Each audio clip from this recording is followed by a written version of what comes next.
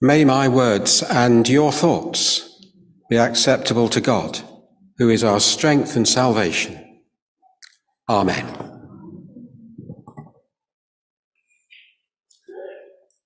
I'm going to talk around a few words that were in that reading from Paul's letter to the Thessalonians. Just 5 words. So during the week, you won't have much to remember. You might have forgotten the rest of what I say. But these 5 words are what we're going to think about. St. Paul wrote that night and day we pray.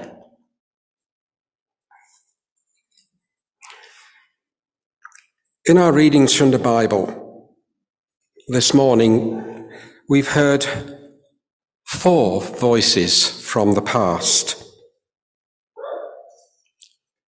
Jeremiah with a prophetic voice. An anonymous poet with a feeling voice.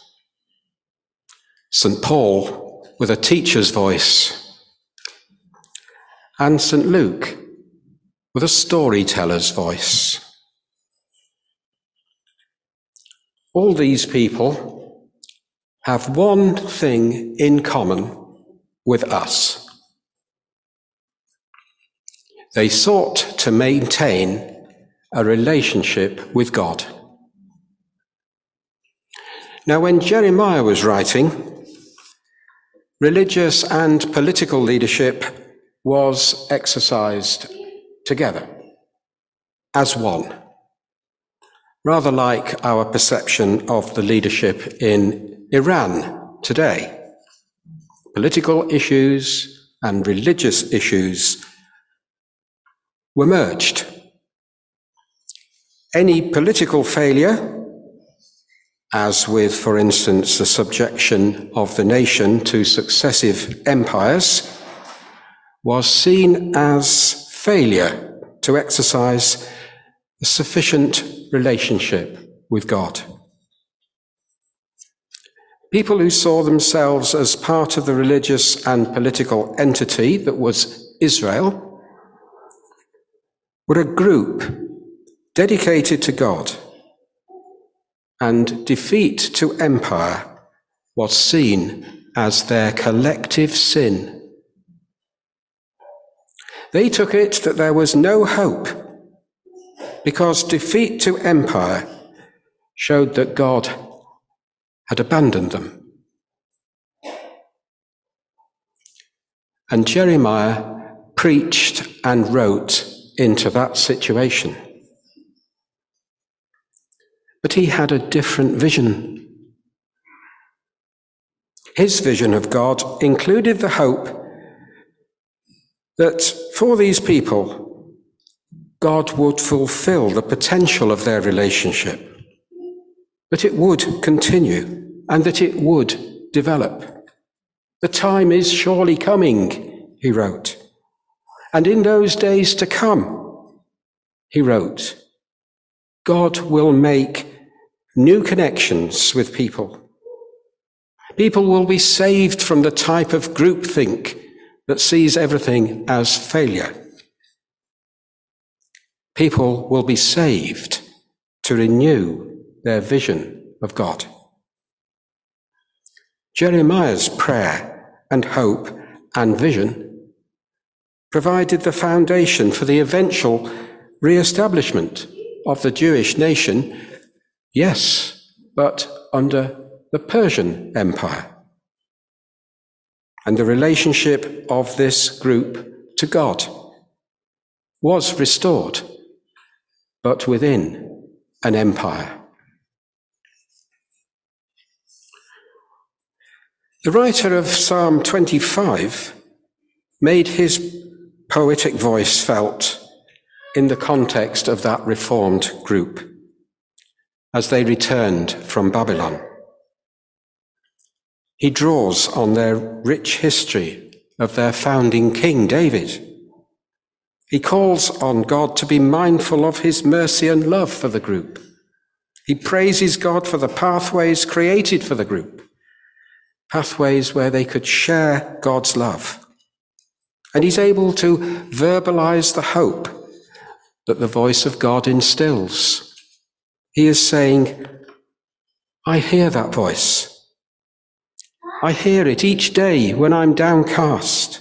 I hear it when I've almost lost hope, when I'm entangled by my past, when I'm trapped by the necessity in front of me. But in that situation, God alters my perspective. In his love, all my ills diminish to their true size. I find my peace in all he wills for the group. And the relationship with God builds on that hope.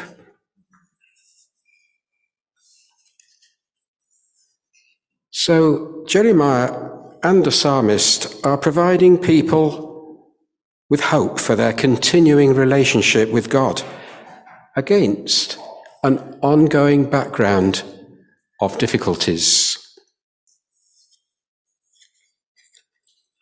In the Gospel reading from St. Luke, he quotes Jesus' warnings that difficulty in life is not about to go away anytime soon. So a relationship with God needs to be developed and renewed against a challenging background.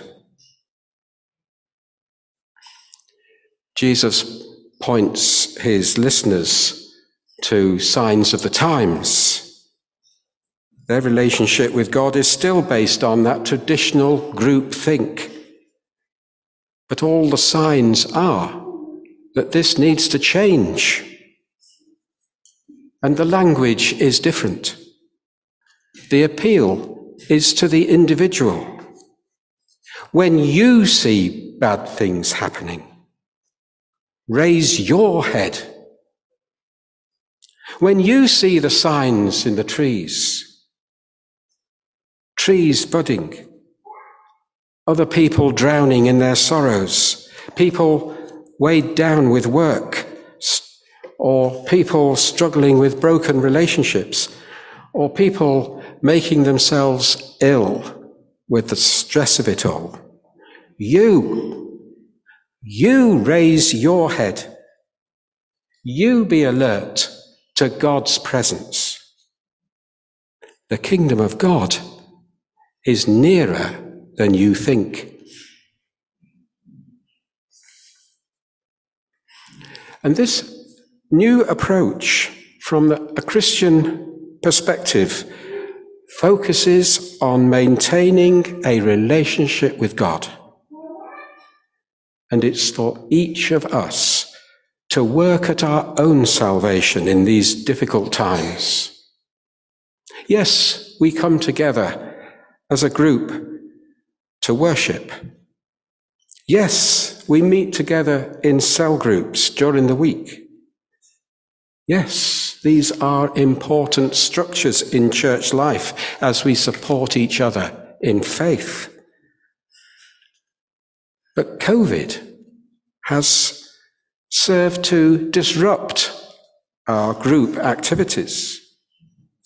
As individuals, we often find ourselves alone, isolating, fearful, hopeless. And this is where we're forced to face the obvious. A relationship with God begins from how I understand the relationship with God, and how I understand my relation to the people around me who are equally isolated, fearful, and often without hope. In any situation of life, the relationship with God is maintained and developed in conversation. We know it as prayer. Paul writes to the people at the church in Thessalonica, night and day we pray. Night and day we pray. Prayer is the essential activity if we're going to enjoy the rich potential of sharing our life with God. But what are we doing when we pray? You know, every so often there'll be a scientist who'll come forward with a study that they've been working on, a study of human behavior. One I read about the scientist had measured the brainwaves inside the heads of a few volunteers engaged in a little bit of prayer. From this research, it was concluded that there was a definite pattern of waves in the brain when a person is engaged in prayer. Well, to me, this was hardly a surprise. Being engaged in prayer myself from time to time, I'm quite aware that brain activity is needed to engage in prayer. Hopefully, each of us engages in prayer from time to time. Perhaps you set aside a little time each day. Perhaps you have some books of prayers which you find helpful and provide you with some words that you wouldn't have necessarily come up with. Perhaps you keep a prayer list so that you can add body and shape and variety to your daily prayers. Perhaps, especially so much technology around here, perhaps you've even downloaded the Church of England Anglican prayer app, Daily Prayer. Always worth a look. Might get some ideas. Perhaps you just sit in silence and stare out of the window. All these and more are examples of the activity of prayer. And your brain is waving wildly as you do it. But night and day, how does that work? Well, our prayer life emerges from a commitment to sharing the love that God has for all people, and from listening to what God is telling us through our life experience. So, we're building on our commitment to God, listening to God.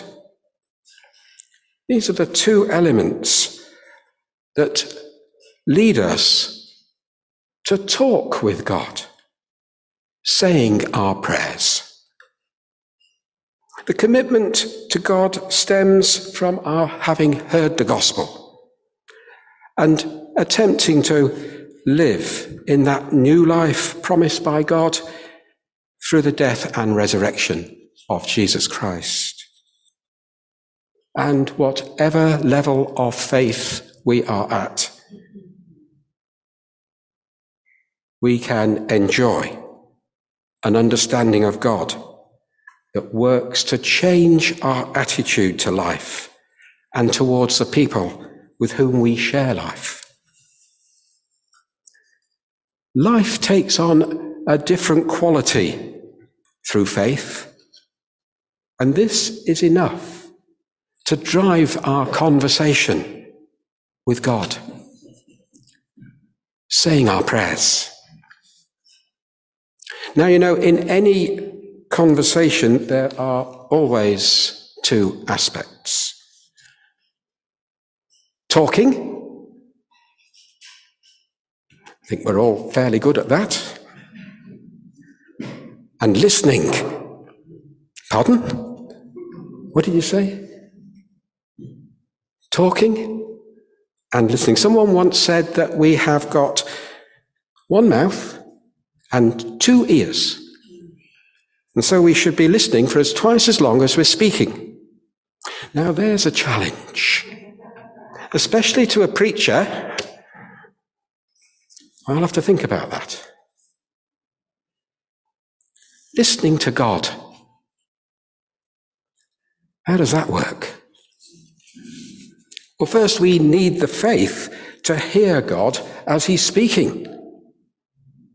Actually, for some people, he's probably shouting at them, and they're still not taking any notice. We've got to get inside God's skin. Try and look at life as God sees it. It's his world, so everything in the world contributes to the building of his kingdom. We've got to understand God. We've got to listen out for God in his world as we look around us at God's world. We should allow the whole of our life experience to become a prayer. Prayer isn't limited, to a call to God from time to time when life has just become a bit tricky. Prayer is an unlimited, ongoing, continuous conversation with God, alternately listening and responding. In faith, as we observe world events, our response becomes a prayer.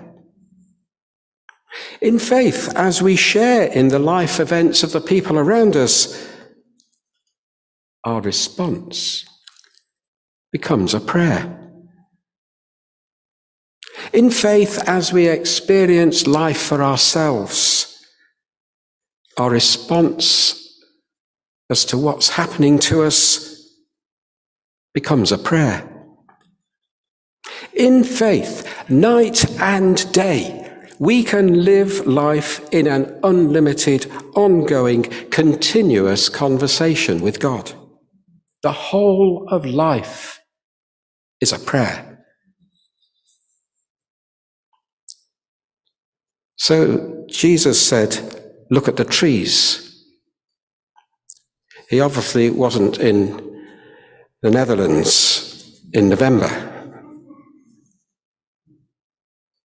The leaves are falling. From this, we work out that winter is already near.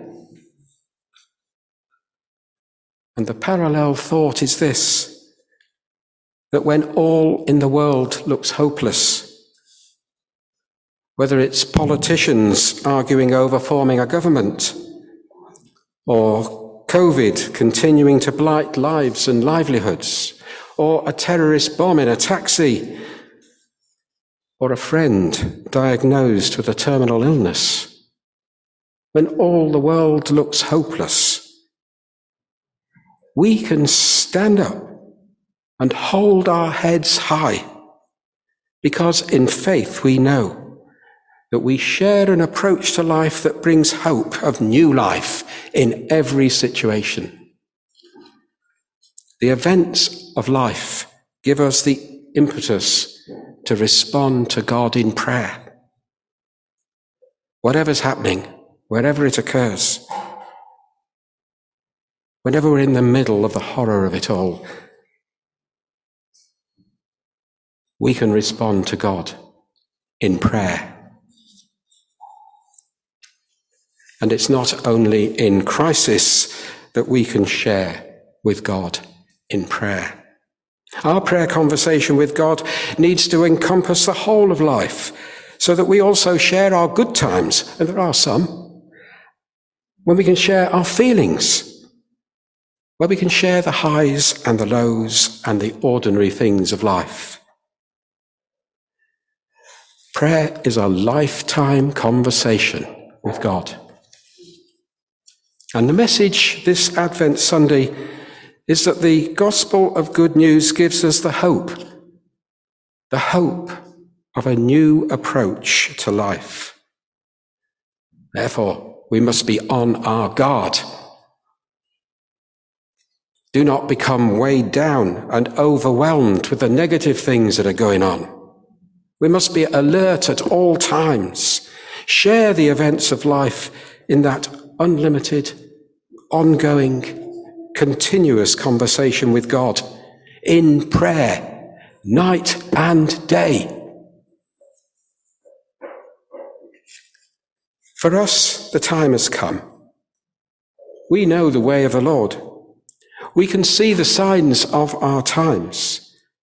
We can raise our heads because our redemption has been achieved in the death and resurrection of our Saviour, Jesus Christ. So let us continue to pray night and day and share in the closeness of the kingdom of God, which is very near. And if you remember nothing else, night and day we pray. Night and day we pray. Night and day we pray. Thank you.